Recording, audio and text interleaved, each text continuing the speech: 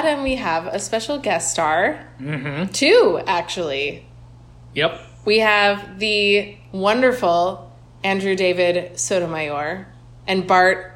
You know what? I don't know how to pronounce your last name. Mather. Yep. A lot of people say Mather. Mather. That was going to be my guess. A lot of people go there, but that's just not it. Mather. It's Mather. How dare you, Katie? And these are 2 very special humans. Andrew is the one who set us up in real life. He officiated our wedding. Yep. And he wrote the intro to our podcast. I'm all over this relationship. Yeah, he's all over it. Probably the single person responsible for this podcast. Yeah. Really? In an indirect way. I guess so. Yeah. Had he not set us up, officiated the wedding, Oh, done all I that see stuff. what the long game. I was like, did he whisper in one of our ears? Vendetta with the dominoes. Just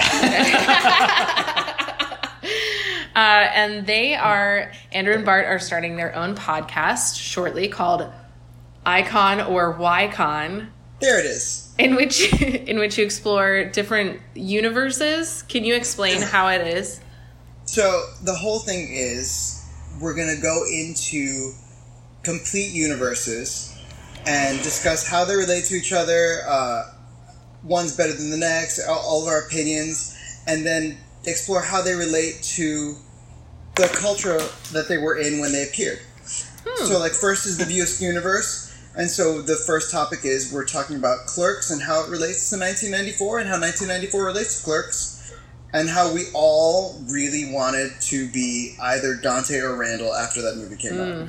That sounds really smart. That sounds way smarter. You prepare a lot? Do you research? Vague format. Oh, okay. I did some fun facts. The thing about Andrew, though, is that he's like a pop culture encyclopedia. I know. I do know that. Open the book, and there it is. I just know things. And has a unique ability to just personify any moment in time at will. So those are them. Check out their podcast. I run a tight ship here, as you can see. I love it. But your second episode going to be the Harry Potter universe? No, because we're doing all of the Views universe movies in a row. So it's Clerks, then Mallrats, then Chasing Amy. Okay, so then why are you watching Harry Potter? Because we like movies. Oh, so this is not a part of the podcast at all? We already finished the Views universe. We'll get to Harry Potter. Oh, okay. Yeah. It's just that we got on the Harry Potter franchise while you guys were already in the thick of it, so I started checking in. Oh, gotcha. Yeah. Fishing for the invite. This is going to time out, right? This is time out. And we took it hook, line, and sinker. Mm-hmm. Yeah. Because, honestly, it's really, as you can imagine, since Adam is not always the most loquacious human being, if he's not into, he's ho-hum about a movie, not like hating it or not loving it, there's not much to say. He just does his shoulder shrug. He's like, well, no, I didn't really like it. I'm like, well, that doesn't fill a podcast, Adam. Also, you can't hear a shrug. Yeah, you can't hear a shrug, even on the rustle of our bedding, because we usually record in our bedroom because it's more... because it's sexy. I'm gonna enjoy your podcast in a completely different way. I know you guys are like in bed. Well, the sound quality improved by like 100%. I think in episode 4, where I realized that if we're in the bedroom, you don't hear the air conditioner going or anything, and so it was just. And there were multiple reasons for that. One, we stopped doing laundry while we were recording, and we stopped eating while we were recording. Particularly of this series, there's a lot of. Chewing noises. There's some crunch. There's some crunch. Can you imagine editing that and we're just stuffing our face with pizza and talking about, and we're watching the movie. It's already insufferable because I'm trying to go through the movie and find the things we're saying in the middle of the film. And it turned out to be really hard to listen to because no one was getting context clues, and it was a whole thing. So we abandoned that after the first 2 movies. Anyway, so the series ended, and I thought we were going to have a big, long, deep conversation about it. And Adam was just like, meh, I didn't really like it. Because it left so much unresolved. Did it though? See, now, here's my take. The real problem is that it is 60% exposition. And what's the rest? 40? Yes. And 50%. And 40% payoff. And that's the thing. The threads actually do pay off really, really beautifully. It's just that there was so much setup. And I'm not certain that there was a lot of pre-planning. I think the pre-planning just worked better than Lost. And so we're into it. But Threads, the way Threads come back and the way Dobby's freedom ended up becoming such a major facet of the end of it was really beautiful. I felt like the whole Mudblood thing got more serious. I felt like it started off as an insult and then got really, really serious way late. Yeah. And then... And I don't know how much foresight went into that, because all of a sudden that's like a serious slur. Yeah. And I was like, oh, it was kids playing around just 3 movies ago. So, have you read the books? I have not read the books. I got halfway through the first book. Yeah, the first book's unreadable now that you're a grown adult. Now that you are a grown adult, it's like, ugh. But Bart, you have read all the books. I have read all the books. This was my complete childhood. Yeah, same. So I was a complete Harry Potter fan, went to all the midnight openings of every book. I was 11 when the first movie came out, so I was going to Hogwarts with them in their first year, and and it actually the first 4 movies, I believe, came out basically a little over a year from each other. They were. So it really felt like I was living this life. You were them. And then obviously as the movies got bigger and, they took more time on them, then it happened that way. But I was completely obsessed with them, and I actually reread the entire series 4 months ago. Wow. For the first time ever since I was a kid and read them the first time. And I was blown away as an adult rereading them and seeing, like, it's funny that you said that about, I don't know if it was a bunch of pre-planning, but reading them as an adult, it was all pre-planning. Oh, maybe not from the first one, but she had threads going from book 2 all the way through. No, she for sure knew that Snape was protecting Harry and was good from the very beginning. I think there is a lot and she probably knew that it was going to end with Harry having to die, and then, I think there are some big things that she knew. And the books are, I think what sucks is that it is so much exposition with so little payoff, but the payoff is in the books, and you do sort of feel like the frog in the boiling water, the water that's getting hotter and hotter, because the racism and Voldemort overtaking is a lot more gradual in the books, because Umbridge becoming headmaster, so her working as Defense Against the Dark Arts and becoming headmaster is a huge deal. Right, and you're supposed to. I hated her so much. Oh, I always joked with him. I said there's this meme that went around that was a bunch of pictures of famous villains from series, and the caption was something along the lines of, throughout our geekdom, there are villains that we love to hate, and then there's this bitch. Yeah. And she is is just the worst. Yeah. Oh. And her stupid pink on pink. Oh, and her cats and looks and cat thing is it's ghastly. I know. It's such a So it is more gradual in the books, and it does, I think, parallel a lot more like the rise of Nazi Germany or whatever, which I think is where she's taking it from. Yeah.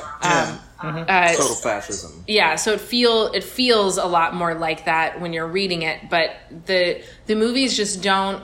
There's so much. I mean, I'm surprised that you caught the importance of Dobby being freed and that coming back, because like he's cut out of like 4 movies. All of the movies. Yeah, where he's like actually in them, and he's a big piece. And Galen, sorry, my friend Galen has curly hair just like Hermione, so I was thinking of her. Hermione goes through a big like freeing rampage where she knits all of this clothing and leaves it for elves to find so they can take it and free themselves.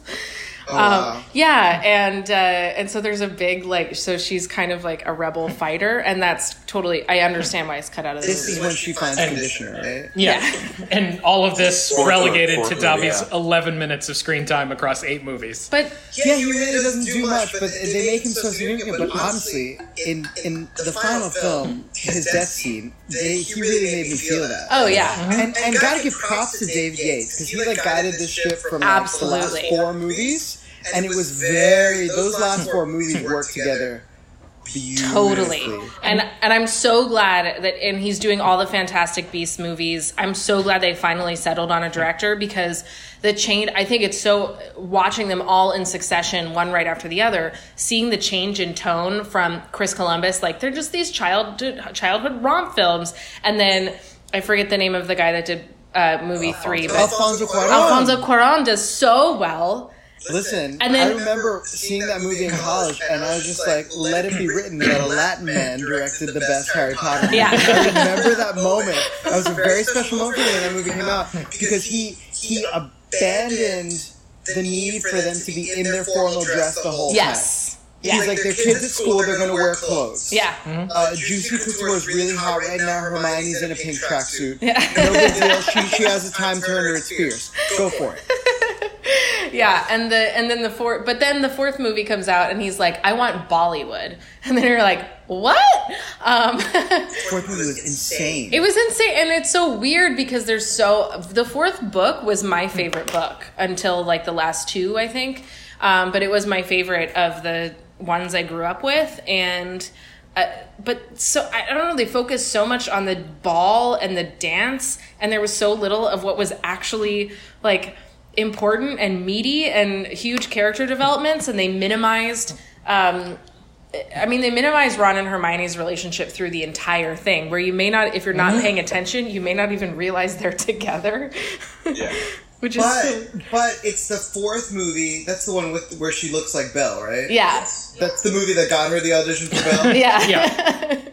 Like 10 years in later. advance. Years in advance. But what they've done is, I appreciate the 4th movie, because the 4th movie is the first time that, and I know they're children, and I'm going to say this in the least creepy way, but the 4th movie is the first time that they allow us to see them as having desires. Yeah.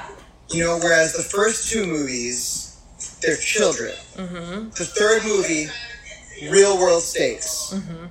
Mm-hmm. 4th movie, they actually have desires, and then they have to cope with death, right? Yeah. 4th movie's the one with That's Cedric. when Cedric Yeah, does. so 4th movie does a Olympics. lot of heavy lifting for how we see these actors in a series of movies where the tone is going to vastly change rapidly. Yeah.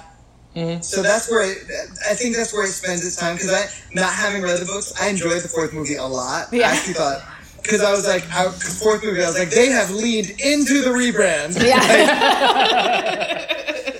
And 4th movie was the one that I told him, I was just like, if you play the first movie next to the 4th movie, the tone is unrecognizable. Oh, now. completely. Yeah. Completely. Like, because the 3rd one kind of still had a toe in what 2 Yeah. tried to do. But also, what is the layout of Hogwarts? I don't know. Check out a They Marauders really map. just changed it. They just Yeah. changed it arbitrarily, and we're just like, cool. If you play Clock Tower! If you play the 6th Harry Potter game on PlayStation, that's the layout.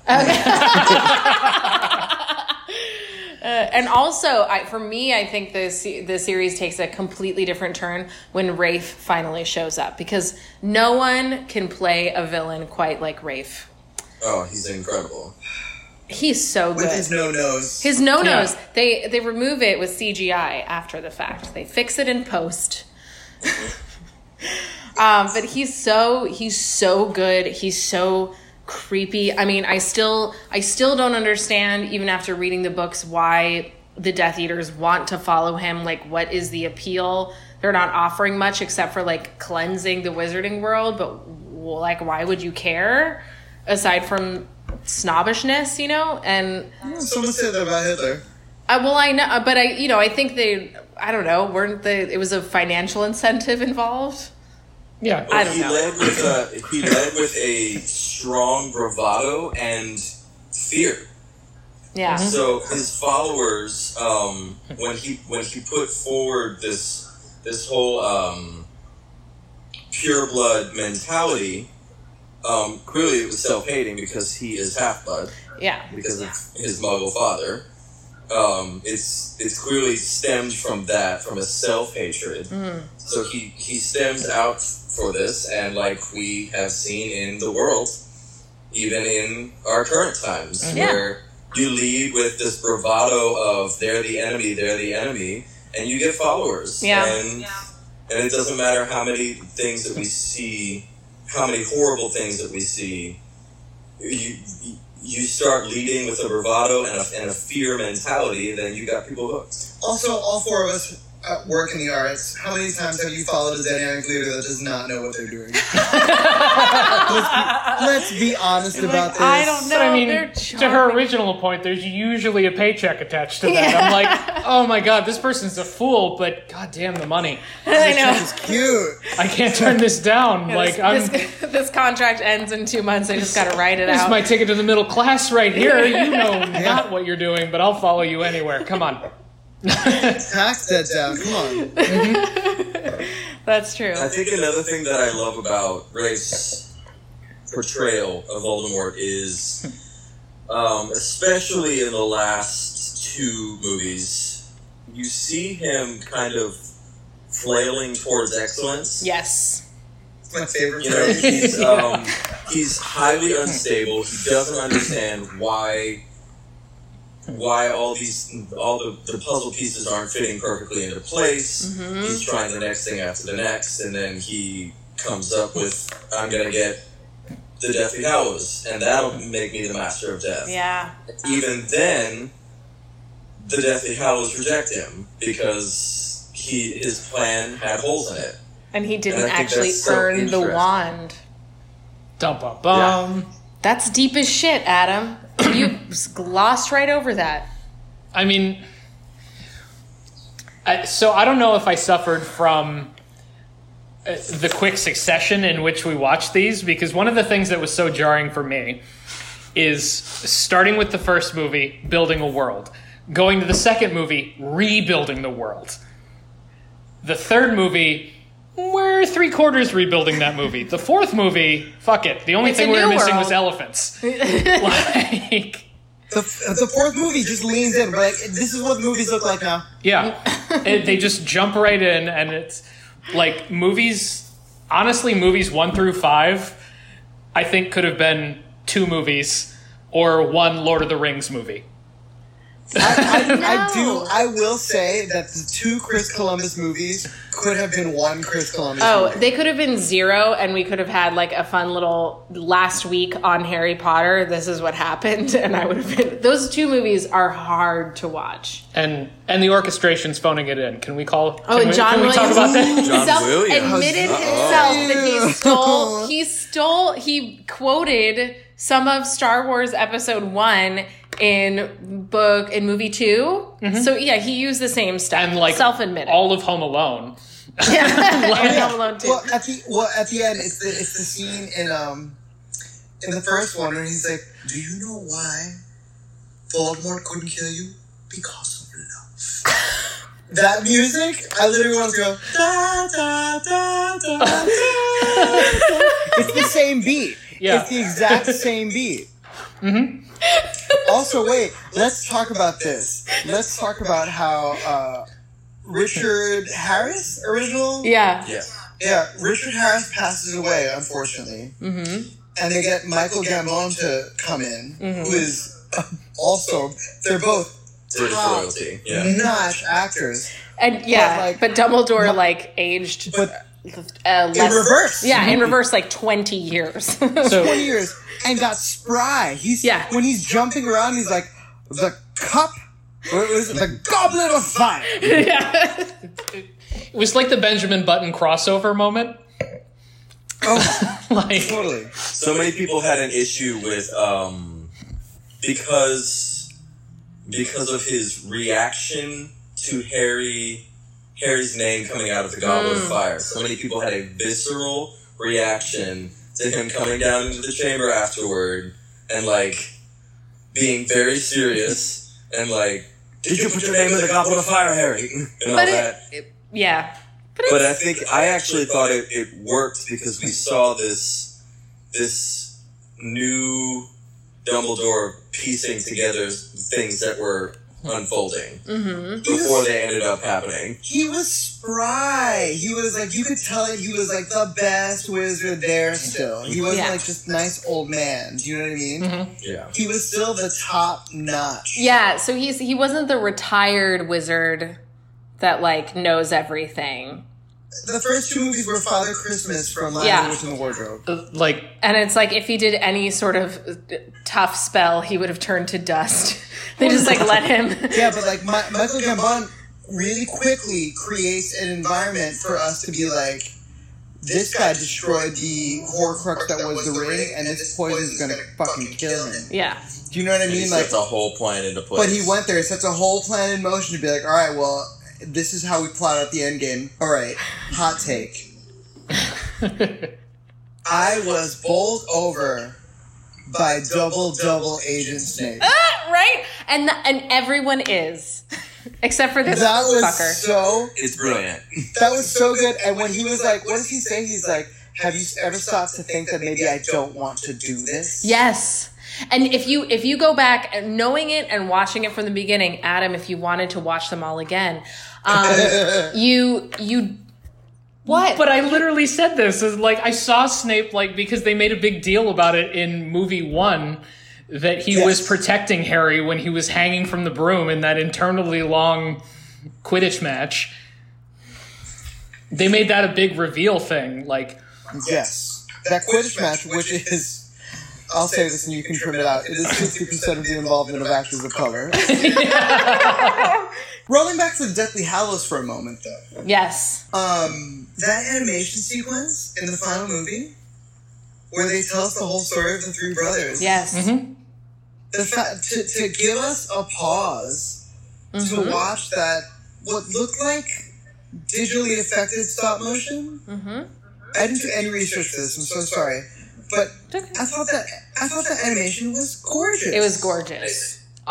He says it's a Tim Burton wrap-up. Well, I loved it. I'm really surprised they didn't get a cease and desist from Tim Burton, though. It looks like Nightmare Before Christmas. Mm-hmm. And I think that's the idea. I think that's what it's supposed to do. Yeah, it's supposed to be and it is. I mean, have you read the Beetle and the Bard series? Because I did. When she released it a couple years after the book. And so you could get that actual book that Hermione had. They're delightful little folk tales. Mm-hmm. But I remember reading it. Well, I mean, I really enjoyed that moment and, thought of just all the wasted exposition moments we had going throughout this whole thing. We had a lot of exposition and stuff that was going before, but it was all still post original Voldemort ending. So we never really got, at least in the movies, I'm only speaking of the movies, don't know what's going on in the books. Mm-hmm. We never really got what made Voldemort the Voldemort thing and why no one will say his name. Yeah, you do. He was the Hitler of the wizard world. Clear. He was, but it's not clear. It's not clear. Yeah, it's not that same sort of thing. It's very Brighton Beach Memoirs, the cancer, sort of thing going in there, rather than we see the horror that it was during his first thing. Having that moment of flashback, I think, would have really helped the buy-in. I hear that. Also, and it's also the way we don't say his name is also not clear enough that the payoff of when Maggie Smith is like, I'm saying his name, comes through. Like, I got it. I understood what it was because she can land a beat like no other. 100%. Let's be real about this. McGonagall underutilized. When she was in the final movie, still one of my favorite moments, where she's like, I always wanted to do that spell. Oh, yeah. Because she's fierce. She's been playing nice for years. But she's a bad bitch. Alan Rickman and Maggie Smith, I think, are underutilized throughout the entire series. Yeah, they're so good. And I forgot that that Snape died, and you don't find out until after he's dead that he was actually a double agent the whole time. And I'm just so mad that he doesn't get the due that he deserves. And they just don't go into the Snape exposition enough about how much he really loved Lily and how James was a fucking bully to him. Yeah. And that there's a whole complicated thing, and that's why he hates Harry, because he thinks that he's this arrogant idiot when he's really just like, I don't know what wizarding is at all. Just riding on his fame. They don't go into it as much. And he is cut out of a lot of the movies in between. Yeah. I wish that the directors, it's almost like the directors didn't know what was going to be important at the end.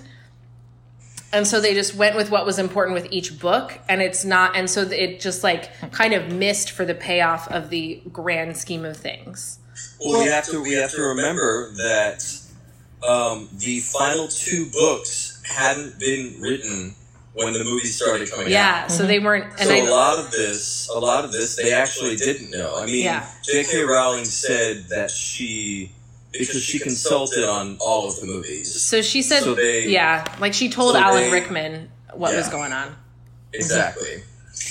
But so, here's the other thing. The screenwriter, there was one screenwriter except for one film. And my theory is that he didn't do that film because he actually writes the Universal Studios attraction script. Oh. And so when you look at the timeline of how everything panned out, it's like, wow, they really just let one screenwriter handle the whole franchise, except for one movie, because he's going to do the Universal attraction and the last 4 films. That suddenly makes some sense, yeah. Yeah, so he only doesn't do Half-Blood Prince. And he admitted that he had never read a single book before getting the job. So he just wrote that first screenplay. And I feel like it looks like it was a studio decision to continue utilizing him. Yeah. Because he had already developed what the tone was. And honestly, he's a great writer. But I gotta give props to the one writer, I don't remember his name right now, that wrote Half-Blood Prince. I loved Half-Blood Prince. That completely nailed the tone. Half-Blood Prince is a great movie. Mm-hmm. And it does so much heavy lifting for the back end of the franchise. Mm-hmm. Mm-hmm. Yeah. I think it's so weird to rewatch them again because I think 5 was my favorite, and that is totally my least favorite book, I think. Really? That's so funny because even growing up, the first time I ever read the 5th one, I was utterly obsessed. Yeah. It was absolutely my favorite book. Because at first the 3rd was my... Oh, the third is amazing. My favorite book. I loved Prisoner of Azkaban. And then the 5th one before I even knew what PTSD was, seeing Harry go through that and be utterly alone while the government is trying to shut him up and gaslight him and say, hey, you don't know what you're talking about, even though you're the only one that was there. And then you have Umbridge coming into the place, and they're infiltrating the school system, and as an adult reading this, I was like, wait, this is real. Yeah. This is completely real, and I guess even before, when I was, however old I was when I read that book, I guess I was 13, 14, I knew that, I loved that book, but didn't realize why. Mm-hmm. I think I was, at the point where it read, I guess I took from it more when I was younger and read it, that it was more like his whiny puberty phase where he was like, no one understands me. Yeah. And it was less the seriousness of the PTSD and stuff. I just think the movie they handled the movie so well. It clipped along so like that. Yeah. I love that. And it was David Yates' first. I think that solidified his thing. I didn't realize how little they Tonks shows up in the movie. I'm like, oh my God, Adam, just you wait. You're going to love this character. And they literally, like, you literally know nothing. He dies off panel. Yeah. when in the books, she's constantly there. Oh yeah. She's one of the coolest. I get the whole, we need to focus our efforts. Like Tonks in Half-Blood Prince is actually the one that finds Harry under the cloak in the train. Mm-hmm. But they were like, I get it that like we haven't really focused on her, so let's focus on Luna because we know she's going to be important in the next one. Yeah. So let's do this. And she finds it because she's got weird goggles on. Okay, great. I didn't even know who Tonks is. Exactly. And Tonks was, when you're looking at female role models, it was Hermione and it was fucking Tonks. Like those were the two. Tonks was really? So Tonks is big in the books. What does she do in the movies? She shows up. Shapeshift. Her hair could change colors and yeah. She could change things about her body. Like she was the one that was with Lupin. Yes, yeah. And she's the wild. And she does nothing in the movies. And they cut out the fact that she's pregnant and has a baby, and so they just sort of mention the fact that their baby's in the final orphan. movie. But it's such an important thing because it's like Harry. It's a circular. It's all full circle. Like we have another orphaned child, and because of Voldemort, and I'm getting chills talking about it. But the movie doesn't express that at all. No, I found the seventh movie hilarious for just how many people died off panel. Oh, yeah. Like, they do this, and it's all of a sudden they're gone. And, my theory for Mad-Eye Mooney is that he just got in a fight with the craft services people, and they had to let him go. I cannot. Why is he gone? He just go, like... I don't know, and I love him up Mad-Eye so hard, and then he has no death scene. And Hermione, or not Hermione, oh my God, I'm sorry. Alcohol. Hedwig dies so quickly. Hedwig dies quickly in the books too. I remember having to reread that chapter multiple times, being like, "Wait, what? Hedwig just died? What the fuck?" Yeah, that was weird. But like Mad-Eye Moody, and he's he's one of my favorite characters too, and just the fact that he dies so quickly, and I get they can't do it, and even the death of Fred Weasley is sort of glossed over. The only dead person who really gets their due is fucking Dobby. Dobby has a death sequence. Yeah. But it's funny though, at the end, almost in like a flashback sort of thing, because it felt really played down at the beginning. Like, yeah, there's that moment, but like you didn't get the gravity of it until the eighth movie basically starts with, in memoriam to Dobby. Yeah. And I was like, wait. We watched 7 and 8 back to back because I was so pissed off about the cliffhanger at the end of 6. Like I was like, I'm not fucking going through that. We're just gonna watch all of them. Dobby is dead, and Voldemort has the fucking Elder Wand. Well, come on, we gotta watch this shit. Like they ended it.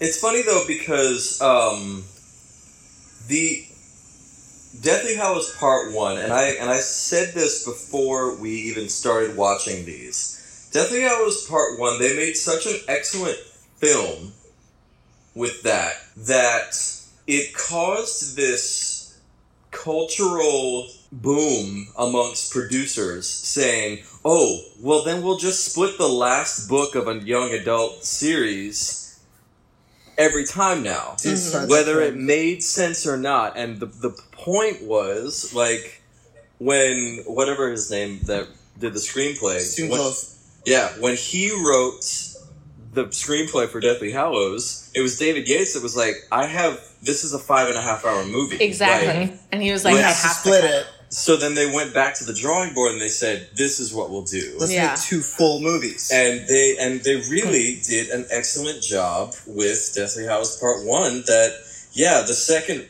Deathly Hallows is basically like all of the third act action. Yeah. So like, of course it's going to be like an amazing, like, exciting film, but he managed to not bore us with the first half of a novel. Like, Whereas Mockingjay Like did Mockingjay. Oh my Mockingjay god. did not have to be 2 films. No. I think that, that brings up like a really good point, and like a weird thing that I felt in the series as a whole is like after like the beginning making what ostensibly should not have been a 2.5 hour movie in 1 and 2 into that length, they just felt constrained to that length in the ones that actually had meat to them. And they kind of squandered their runtime on things. Like I said to her in the middle of watching it in 7, like that whole reaction shot of the snitch hanging in front of Harry's face was pretty much the whole, reaction shot when Gamora was thrown off the cliff in Infinity War. Yeah, absolutely. It's like Gamora dead, Thanos. Gamora dead, Thanos. It's like Harry, snitch, Harry, snitch, Harry. It's important, snitch. Adam. Like, the Resurrection Stone is fucking in it. That's why it's important. But I mean, it's a lot of them staring at it. Like, I bought into it, but like we could have been doing so much more. We could have had, a very important on-panel death. Yeah. In that time, like they squandered like this artificial, 2 hour and 10 minute finish line that they had.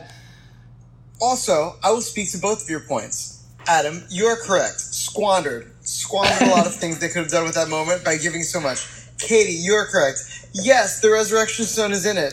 And what does the Resurrection Stone do for someone that has never read the books? Gets to talk to some ghosts real quick. Exactly. Why is this a part of the Deathly Hallows?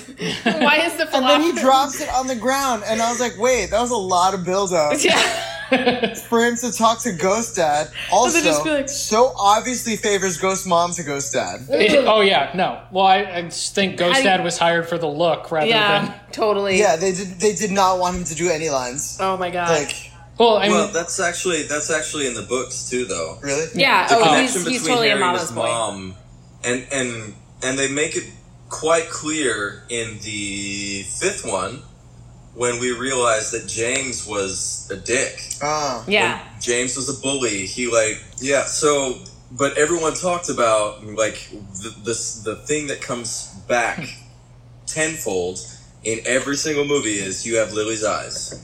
You have Lily's eyes. Which means he has her heart and her soul. And they also and I had to explain to That's it! I don't. Yes, it does.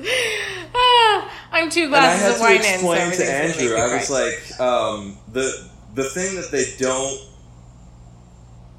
they keep saying Lily's love kept you alive, right? But they don't go into the detail of why that is a thing. Mm-hmm. That she gave her life for Harry, and in doing so set a familial rule in place, a protection that goes away when he comes of age. Mm-hmm. And like he asked after, I want to say the 5th movie or the 6th movie, one of those that you're like, well, clearly he's not going to go back to the Dursleys. Oh yeah, like, and I said, they but suck.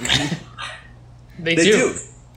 But they have to take care of him, otherwise their family is in danger. And that's why at the very beginning of the 7th movie, when Harry's about to come of age, all bets are off.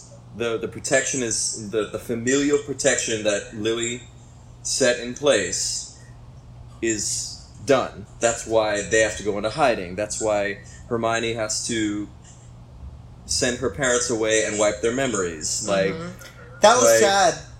It's a brilliant. So sad, and they just gloss over it. They do, and You've seen a 5-second thing, and you don't. Yeah, I mean, there's so much that if you're not really paying attention to every second, and yet They really never tell you that she erases No. their memory of her. And yet, they will spend 10 minutes with Harry and Hermione dancing with each other in a tent, which is not in the books at all. No, but I love that moment. Why? Why? It's still I still think about it as the weirdest moment I've ever watched in a film ever. Where I see it happening and I'm like, why? I feel like that's going to be stolen for like Gran Torino 2. Like that's a Clint Eastwood movie. Absolutely. I will say this though.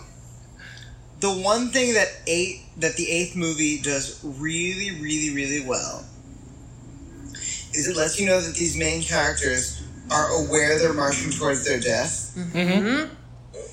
And it also, and let's group 7 and 8 together in the second point.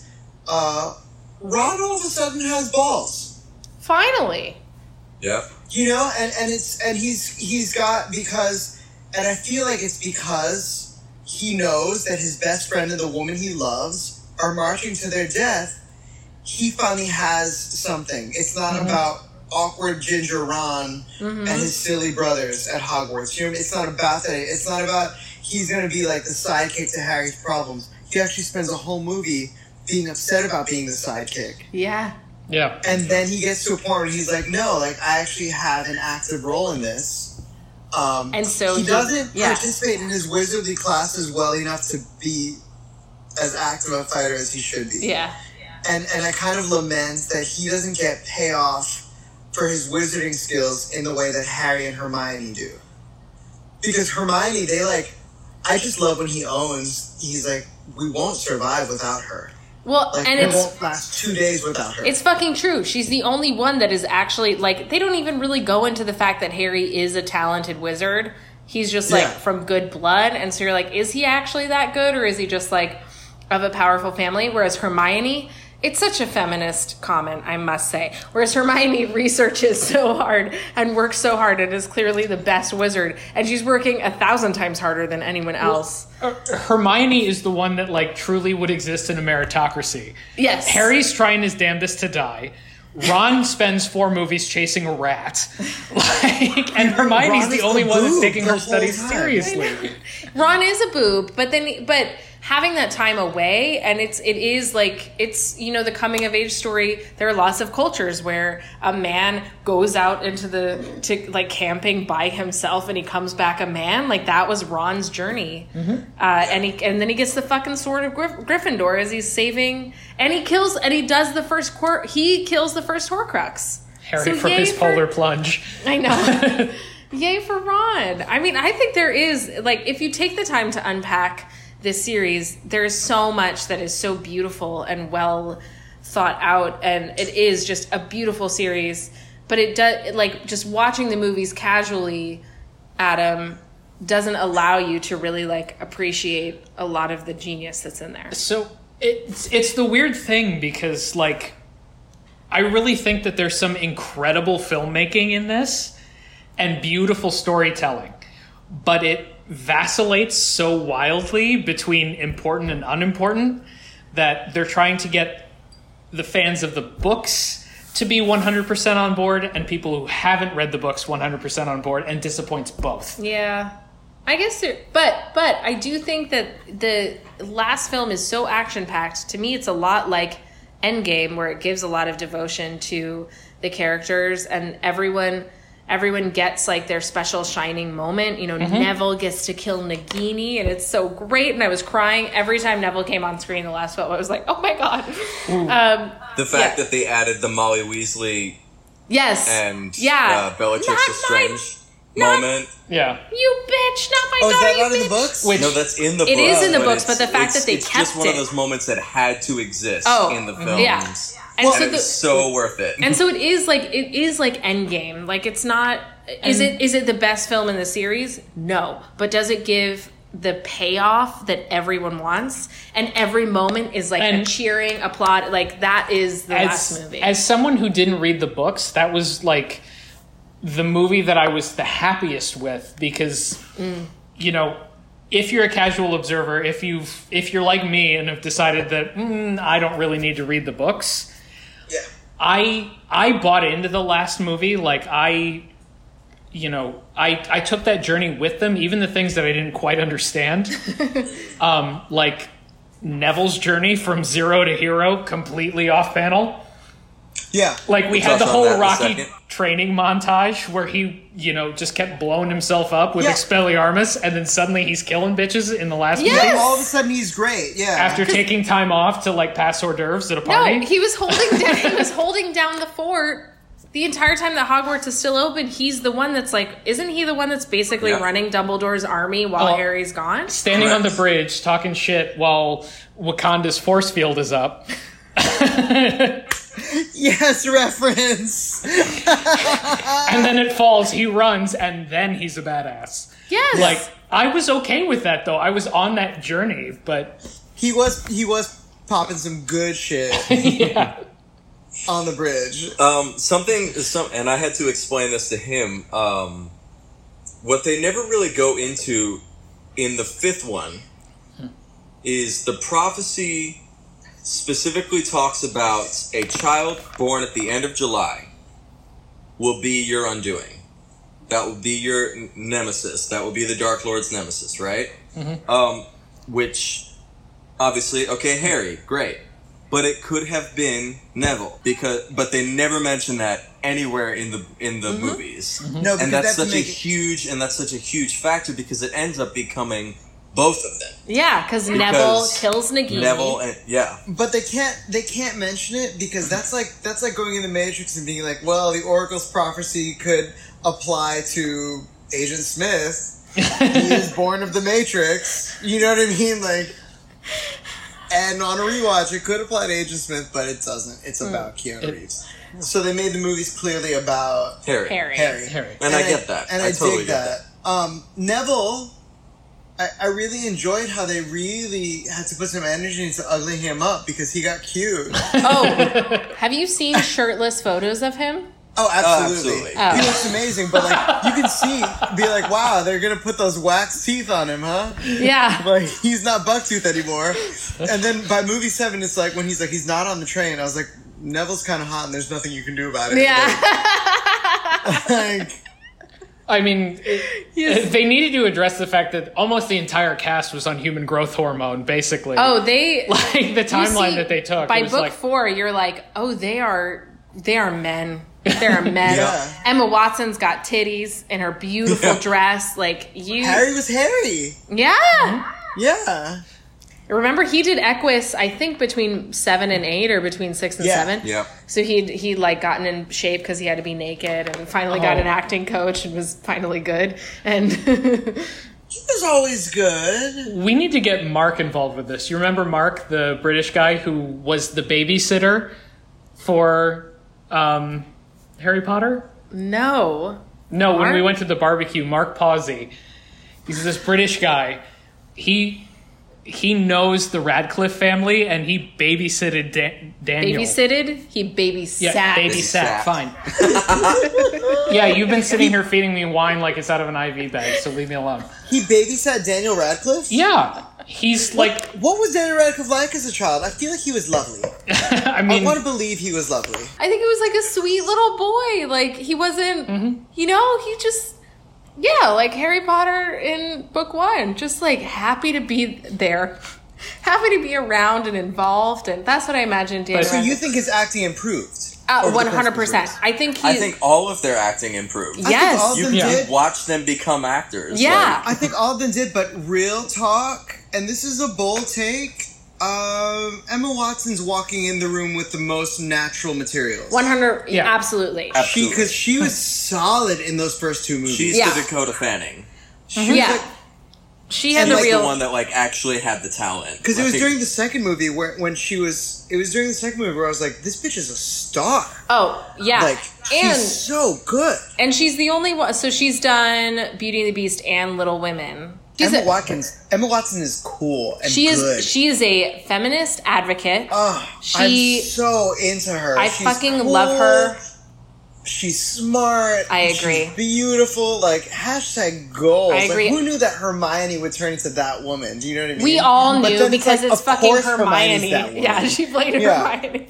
She's cool. I'm really into her. Can't wait to see what she does next. I feel like we might have to cut this off soon because our poor dog needs a walk. Did you get what you needed from us?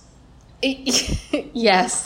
But also, like, it's so good to see you guys. It's so good to see you. Yeah. We miss you guys this is so much. Fun. All right, so we're not going to wait for us to simultaneously finish another franchise to do this again. We'll just be better at doing these. No, Yeah. so we don't need to talk about a show.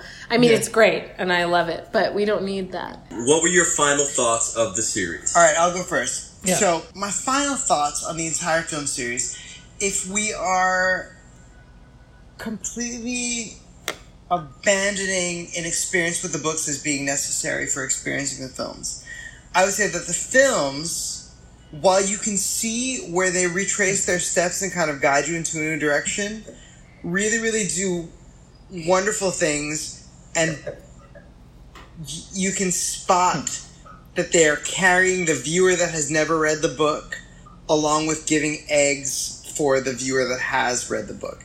That there's a joint effort of trying to engage the new audience and satisfy the book readers throughout. Mm-hmm. But there are some visible hard pivots that they take in the storytelling. But the hard pivots really stop at movie 4. By movie 4, it's like the rest of the series looks like this. Mm-hmm. Alfonso Cuarón's like acts as a soft reboot using your favorite actors in the roles you know them as. Mm-hmm. But that movie is essentially a soft reboot. And 4 is like, it looks like this. 5, 6, 7, 8 has one consistent tone. I appreciate that. Mm-hmm. Those are my final thoughts. I felt cared for as someone that had never read the books, but I could see that they were giving people that had read the books what they needed. See, I'm still squarely in the camp that they tried to please everyone and thus kind of no one. I wouldn't say pleased no one, because there were parts of it that I did truly enjoy, but I feel like they got off the rails. Like 1, 2, and 3, I don't think needed their own 2 hours. They're so long. You know, and I feel like later on, when they really found their stride and their, you know, storytelling and visual, you know, I don't even know how to put it. Like when they finally decided on the tone, they artificially constrained themselves into, okay, well, we've got to do all of this in just 2 hours, kind of hurt them. A little bit. Because they crammed so much in and spent time waffling between exposition for people that hadn't read the books and assuming that people had a base knowledge, that it muddied the message in some of them. Interesting. I feel that. Where, you know, I think if they took, you know, like, you know, just going into like Lord of the Rings, Peter Jackson cut a shit ton. And changed some stuff. But he and also those added some. He also added some shit. He did, but you know, and Fellowship of the Ring, long ass movie, lots of stuff. But if you with just no take ending. 2 Towers and Return of the King, those I think satisfied both devotees of the book and people who had no idea coming in. And those were like 3.5 hour movies, and people accepted it. I think that they could have done something like that and done really well, because they would get on a track that I really sunk my teeth into and I enjoyed, and then they just skip over into a new thing. And it lost I totally hear that as somebody that read all the books and went to all the premieres and all that. I could have sat there for 5 hours and taken in the whole everything that they had to offer, and I totally hear that. Because I mean, 5, 6, 7, and 8, the photography was brilliant. Everything was so good, but they just kept bouncing around, and I was like, oh, they're trying to fit in for 2 hours. Like they're trying to confine themselves for time and sacrificing the storytelling a little bit. Oh man. I think you're right, man. Well, there you have it. There you have the Harry Potter series. Yeah. I can't wait to see Icon or Whycon have their I think you'll enjoy it. But on the topic of Harry Potter, I will leave you with this. Just ponder this. Why is Moaning Myrtle visibly 30? Yeah.